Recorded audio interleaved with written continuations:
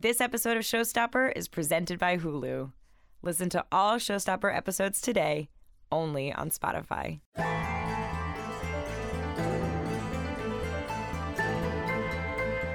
The Americans is an incredible example of the little show that could. We were not enormously popular in the beginning, and where we are now is a far cry from where we were. And that is a journey that we all take together. From Spotify Studios, this is Showstopper, the podcast that looks back on the most memorable moments in TV that all had one special ingredient: killer music. I'm your host, Naomi Zeichner. Today we're chatting with composer Nathan Barr, music supervisor PJ Bloom, and co-music supervisor Amanda Krieg Thomas about their work on the critically acclaimed TV show The Americans. Nathan Barr previously worked on series like True Blood and Hemlock Grove. Amanda Krieg Thomas has worked on Life in Pieces, Feud, and American Horror Story. PJ Bloom has worked on Glee, American Horror Story, CSI Miami, and Nip Tuck. Thanks for joining me on Showstopper, Nathan, PJ, and Amanda from The Americans. Hi, Naomi. Hello. Hi. For someone who might not yet be a fan of the show, can you guys describe The Americans and tell me what kind of show it is? The Americans is a show created by Joe Weisberg, who was a former CIA operative. And it's basically about Philip and Elizabeth Jennings, who are a couple living as a sleeper cell as Russian Soviet spies outside D.C. in the 80s, and the struggles of what that was like emotionally for them, raising a family, and all of the sort of operations they go through in service to Russia. Most importantly, one of the coolest story threads is they happen to live across the street from an FBI agent named Stan Beeman. And so that introduces all sorts of interesting intrigue and concern to the story. How have the three of you worked together over time? You don't overlap all the time, but what is your relationship as you guys are thinking about the music on this show?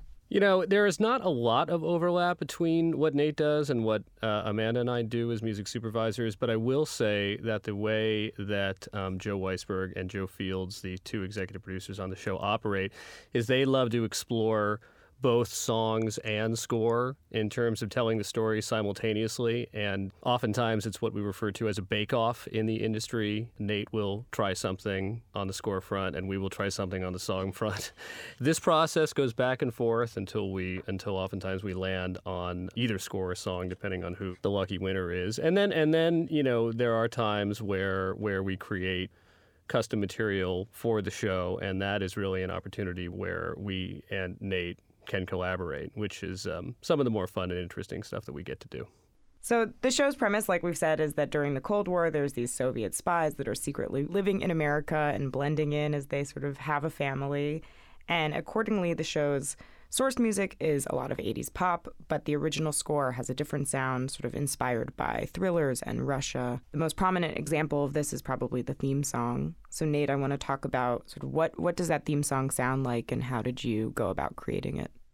So the theme song was a big discussion when I first got hired on the show with Joel and Joe and myself. And I think we all agreed we wanted to steer away from like the trope of like the Red Army Choir and the sort of that obvious Russian approach, given that the show is, well, that's the basis for the world. It's a lot more than that. It's about these characters and the emotional journey of these characters. I was asked to write a demo before I got hired, and I just came up with a simple theme, and that turned out to be Elizabeth's theme for the show, and that actually worked really well as the melody that drives the main title. I kind of tried to find a sound that, while not overtly Russian, at least lived in that realm enough to not feel out of place in the show.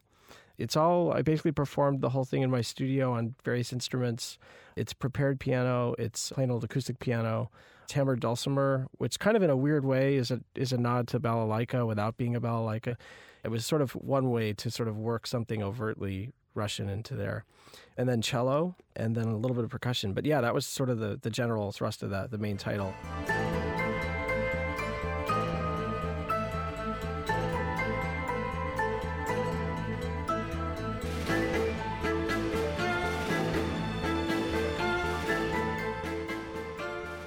The main title is always really exciting and intimidating for a composer because basically producers want you to come up with something that sums up, the whole emotional journey of the show in 30 seconds. And that's a very scary thing to be asked to do, but it's also really exciting when you find it. No pressure. No pressure. I mean, the title sequence for me, when I watch it, is sort of incredibly tense, actually. You Yes. know, and that's part of the reward of the show is that it's incredibly suspenseful and tense. And like you mentioned, that it was sort of inspired by this theme that you had worked on for Elizabeth. But each of the main characters has their own theme music. So how did you go about developing those themes? And you use them over time, and sort of how do they morph to the scene in which they're played? So the way themes work in The Americans is that the major characters in the show, for the most part, have their own theme. Philip and Elizabeth each have their own theme. As I mentioned, Elizabeth's theme is over the main title.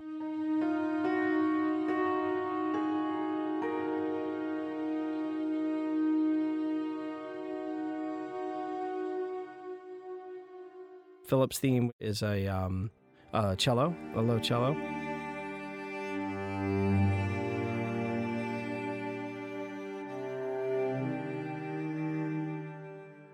As the Philip and Elizabeth story has developed further and it's become more about the family, there's a family theme that sort of steps in place. And that was sort of a really great way to avoid becoming too tedious with Elizabeth's theme over and over again every time we see Elizabeth. Can you tell me a little bit more about that family theme and how it's evolved over time?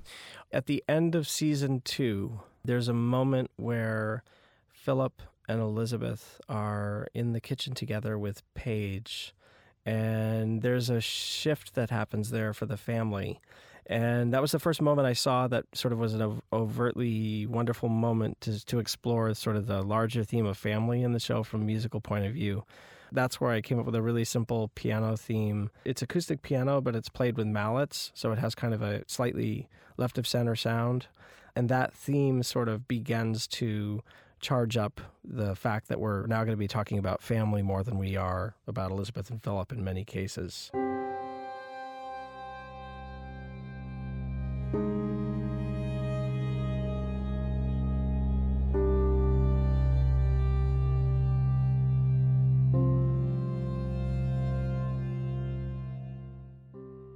So on the song front, Amanda and PJ, the show is set in the 80s and it's largely scored with music from that decade or sort of from the 70s and 80s. So did you consider using, more contemporary music or older music to shade in that decade differently, or were you sort of at the outset very certain that the sound of the 80s was the right sound for this show? Joe and Joel are so dedicated to authenticity, in every element of the show, like the costumes and the sets and the props and everything. So it's always about finding the most authentic material, like what was actually out at that time. We literally take our song release schedule down to the month. The show's season 5 currently takes place in 1984, but it's not even enough that the music was released sometime in 1984. I think the show goes up to about July this season, so it was critical that the music be released in 1984, but before July. I personally find very freeing to have those parameters when you're looking for material, because then you get to say, like, oh, maybe people forgot about this album that came out, and you get to bring that to light. We try and use these big songs or big artists in a couple ways. It's, using recognizable material in unexpected ways is really fun. There is sort of a joy in creating those moments where you can take something familiar in a way and sort of flip it on its head, which is one of the most fun things that we get to do on this show with this time period and the stories. Right, and you have to remember that while there are maybe 200 songs that became iconically popular in any given year, there are tens of thousands of songs and hundreds of artists that weren't so popular. So it really isn't that small a toolbox. It's quite a wide array of material that we get to explore. We certainly explore a lot of deep cuts, obscure material. So it really is an opportunity to share and educate our audience with music they might not be so familiar with. For you, is there an example of one of those unearthed gems that you guys got to use that was, really personally satisfying? There was this episode that ended with this Peter Gabriel song, Lay Your Hands on Me. And that one wasn't a big song of his. And so that one, we came to it really focusing on the story and, what would fit in this montage. And we did a little bit of digging, and it just worked so perfectly. And then when that episode aired, Peter Gabriel was actually trending on Twitter. And a lot of people were like, oh man, forgot about that jam. Like, oh, I had no idea that was Peter Gabriel. Like, I hadn't heard that one. So it was cool to experience and to see the conversation happening and watching people kind of real time, like, rediscover Peter Gabriel through this song that they maybe hadn't heard of.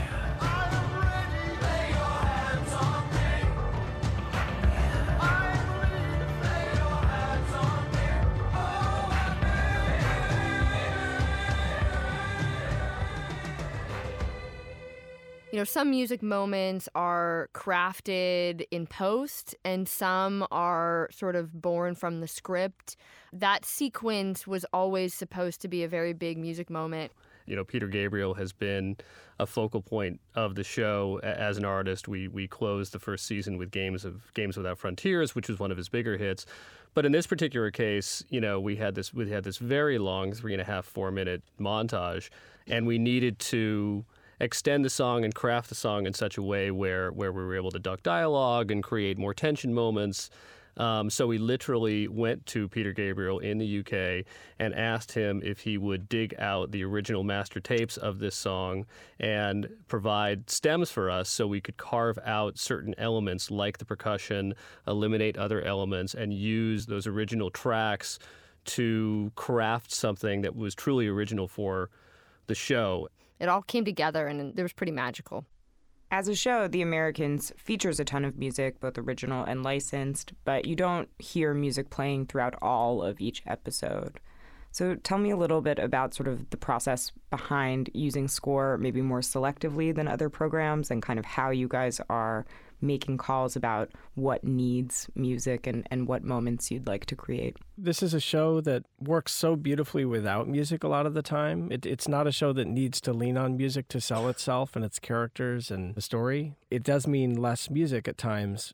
So when we first see the episode, there's already moments carved out throughout the episode, whether it's source or score, where there's going to be music driving the scene or helping out with the scene. At times I wish there were more score in it, but I honestly watch these episodes where there's maybe, 6, 8, 10 minutes to score, and I go, yeah, that's all it needs. It doesn't need any more than that. And I think both PJ and Amanda can all talk about just like the incredible struggle we all go through to find something that really works for them in the right way. And sometimes it goes to song, sometimes it goes to score. And there have been many moments throughout the last 5 seasons where we have all worked diligently both on the song and score side to find something that works. And we're talking about weeks of Nate creating score or weeks of us trying different songs, and ultimately they choose to have nothing in those areas. Joe and Joel really have a handle on how to feather music in the right way and don't have the insecurities that go along with storytelling. A lot of the more intimate moments on the show, especially between Elizabeth and Philip, are set to original music and not to licensed music. Can you tell me about creating that music and sort of why you guys chose to do score for it, and whether you're making that score after watching a finished scene or before it's shot? I create score after a scene is shot and once the picture's locked. So definitely every single note that exists in the score exists because something on the picture is asking it to exist. So in those highly intimate moments between Philip and Elizabeth, which there are tons of throughout the seasons, it's often about their past coming and getting in the way, or it's about our real feelings becoming involved when they're dealing with sources and other people they are required to work with. And that's one of the things I love about. There's a sadness to Philip and Elizabeth, both as individuals with their histories in Russia, and as their relationship as a couple too, because of the things they're being asked to do. And Elizabeth is like basically 100% behind it, and Philip wavers a bit. He lets his humanity sort of get in the way of the cause, which is something Elizabeth never does.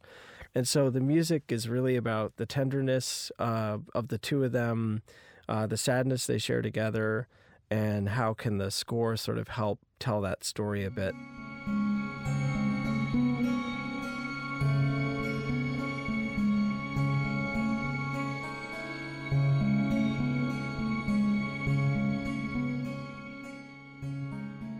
And that's why I think that sustained plucked piano has become such a nice signature sound in the score for the show.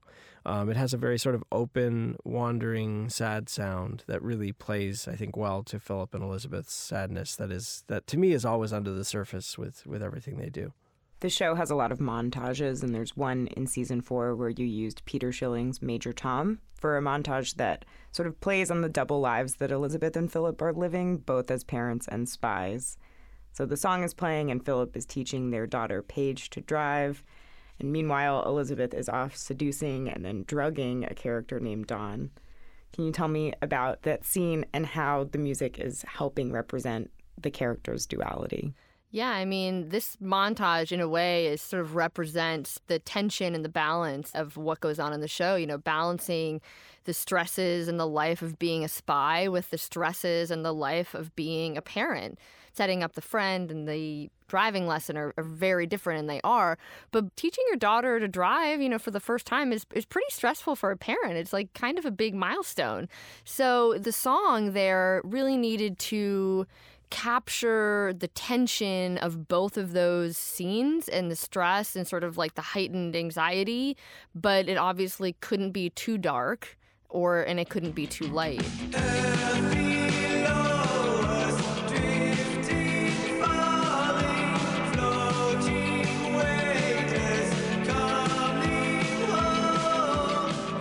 Major Tom, I think, really captured that. Like it lived in that perfect little balance of the energy that felt right for both scenes. Lyrically, that song, it came at a point in the season, and last season was a lot about them being stretched to their breaking point as spies, and the lyrics sort of spoke on to that on many levels, like from the 1, 2, 3 countdown, like to the driving, to the setup, and just like them kind of reaching this teetering on the edge of uncertainty in their lives. So, it just felt right on a lot of different levels for that sequence. Have there been instances where a specific song is scripted into the show? America the Beautiful was a very important moment. Oh, yeah. In the season. That was part of the script. That is true. It was part of the script. There was the line from America Beautiful was the title of the episode. It was the first episode of season 5. So they had scripted America the Beautiful in the show, and lyrically it was just a huge part of the storyline. So they had wanted to do our own Russian version of this song, which meant having the song sung in Russian. So Amanda and I kind of went into fire drill mode. We went to our Russian contracting partner, who very quickly was able to put together a 30-piece Russian choir recorded in Moscow in one of the most famous recording studios ever in Russia. So in fact, we actually did get an actual Russian choir to record our Russian version. It's also, though, it's probably the only recording of that song in Russian in existence in the world, right? Yep. I mean, we looked. I'm sure you guys looked. And It's true. And I mean, there were a lot of interesting anecdotes that came out of that time. You know, we needed about 3 different Russian translations because the song simply does not translate. You know, ultimately we had to decide on which translation was the most musical. So we couldn't just use any translation. This is just, I mean, these are the things that we go through on a daily basis. It's often a lot more detailed and a lot more interesting than the audience ever knows about. So it's fun when we get to tell these stories.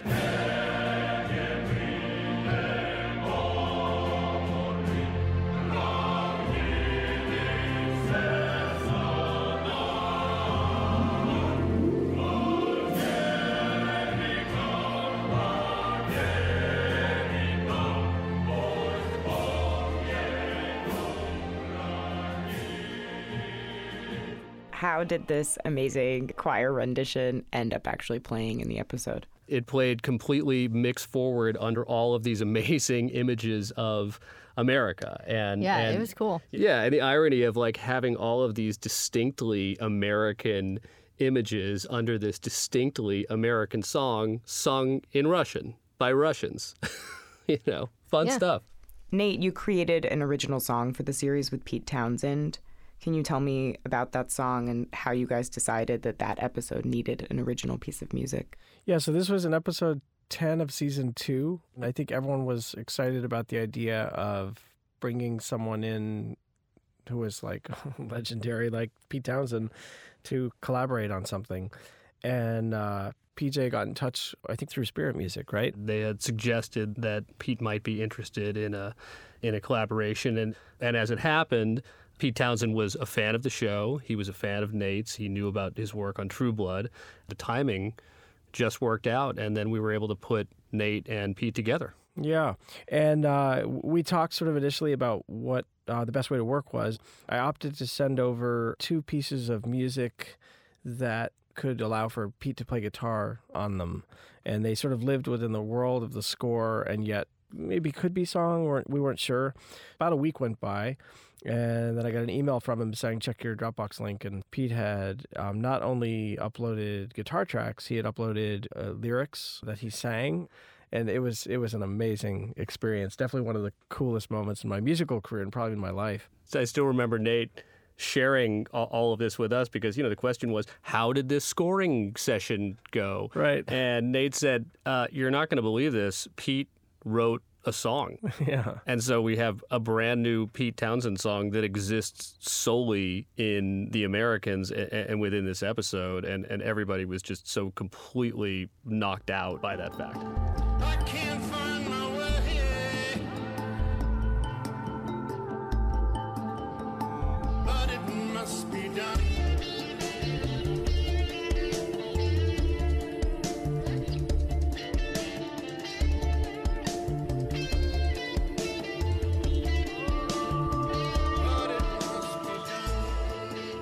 So I took the tracks and we were looking for a scene, and this great sort of assassination sequence comes up at the end of the episode called Yusuf. And so it was about a 5-minute sequence. So it really at that point became about sort of taking the material I did have and crafting it in such a way that it felt like it felt like a song, it felt like score, and it worked really well for the scene. And lyrically, what he came up with, I mean, it was just so perfect. This was the only major song moment in the entire series that we've gone out of time in that way. The thinking was that, it's Pete Townsend and, he is certainly an icon of the era and it's an original Pete Townsend song. So we felt that our fans would probably be forgiving of that fact. The show's 5th season began airing this spring, and its 6th and final season will start next year. What can we expect from the music in those 2 seasons, and how is it new and fresh? It's going to be awesome.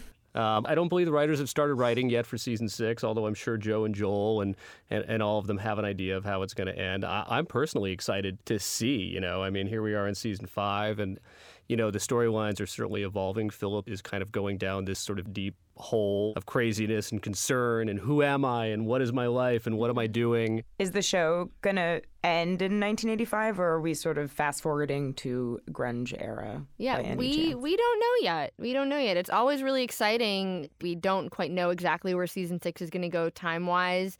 We could definitely pick up right where we left off, or there could be a time jump, which The Americans has done before.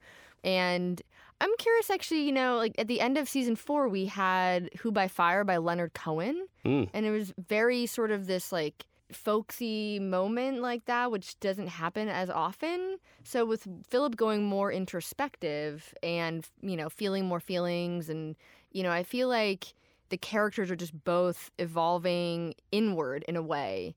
And I think that could open up some interesting new musical opportunities to sort of pepper in. I do like the flash forward idea, Naomi. Yeah. I think maybe we can get it into some early '90s New Jack, and maybe it could be like a Montel Jordan "This is how we do it" moment. Yeah, that's right. Wow. Oh my gosh, that would be truly subversive, I think. Thanks for joining me on Showstopper, Nate Barr, PJ Bloom, and Amanda Krieg Thomas of The Americans. Thank you. Thank you. Thank you, Naomi.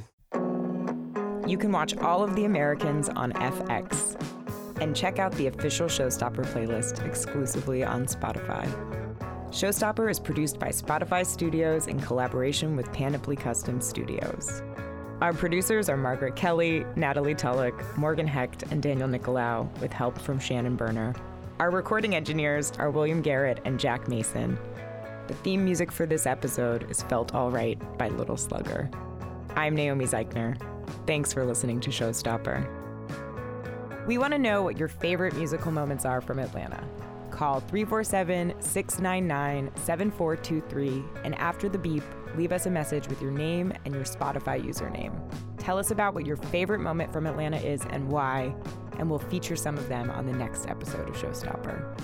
Hi, this is Caroline. One of my favorite musical moments from The Americans is in Season 3 when Philip, the spy dad played by Matthew Rhys, is on assignment to swoon a teenage girl who is the same age as his daughter to gain intel. Earlier in the episode, his daughter Paige is really stoked about getting the new Yaz album. I know, it's the 80s.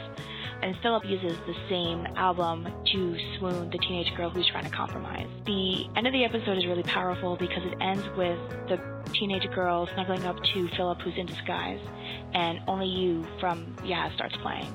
It's really quiet, and the only thing that's playing is the music, but you can really sense how compromised Philip is as a character, as a father, as a spy, as all three of these things really come together. The thing about The Americans is they don't really talk a lot, but the music says volume. This episode of Showstopper is presented by Hulu. Watch your favorite shows and movies, along with other series featured on Showstopper, like The OC, anytime, anywhere on Hulu.